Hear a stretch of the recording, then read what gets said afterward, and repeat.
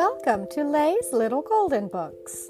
I hope you all enjoyed today's story, and maybe the grown-ups will remember it from their own childhood.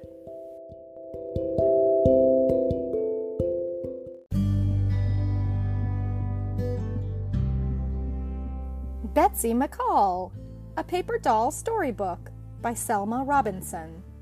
A Little Golden Book from 1965. "Last stop," called the bus conductor. Betsy McCALL and her mother were the first ones out. Betsy could hardly wait to change into her beach clothes and sandals. This was her first visit to Cape Cod, and there was so much to see and do. "Come on, Betsy, I'll show you the town," said Betsy's cousin Sandy. They saw windows full of seashells and starfish. They saw stores where fishermen bought lanterns and fish nets and cork floats for their nets. There were frozen custard stands and ice cream stands and hot dog stands. That evening they had a picnic on the beach. The beach taxi with its enormous balloon tires took them up dunes and down and along the sandy beach. "It's like a roller coaster ride," said Betsy. They cooked frankfurters and corn on the fire, and afterwards they sang songs until the moon came up. "I'm going to like it here," said Betsy. Every day Sandy and Betsy found new things to do. They watched the fishing boats come in and caught the small mackerel that Captain Mac threw them. They watched the excursion boats come in and pull out again. They played hide and seek in the dunes and found blueberry bushes covered with sweet, ripe fruit. And every day they went swimming in the ocean. "I'd like to live here forever and ever," said Betsy, sad to think that her vacation was almost over. The day before Betsy was to leave, it was warm and cloudy and breathless. It was very quiet. Sandy and Betsy went for a walk in the dunes. There were no seagulls that day. They couldn't even hear Joe's beach taxi chugging along.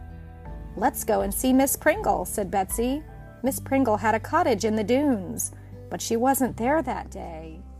"She must have left suddenly," said Sandy. "She left her radio on." They listened, and a voice on the radio said, "We repeat our last warning. All persons on the dunes head for town at once. Do not delay. The hurricane is about to break." Betsy and Sandy looked at each other.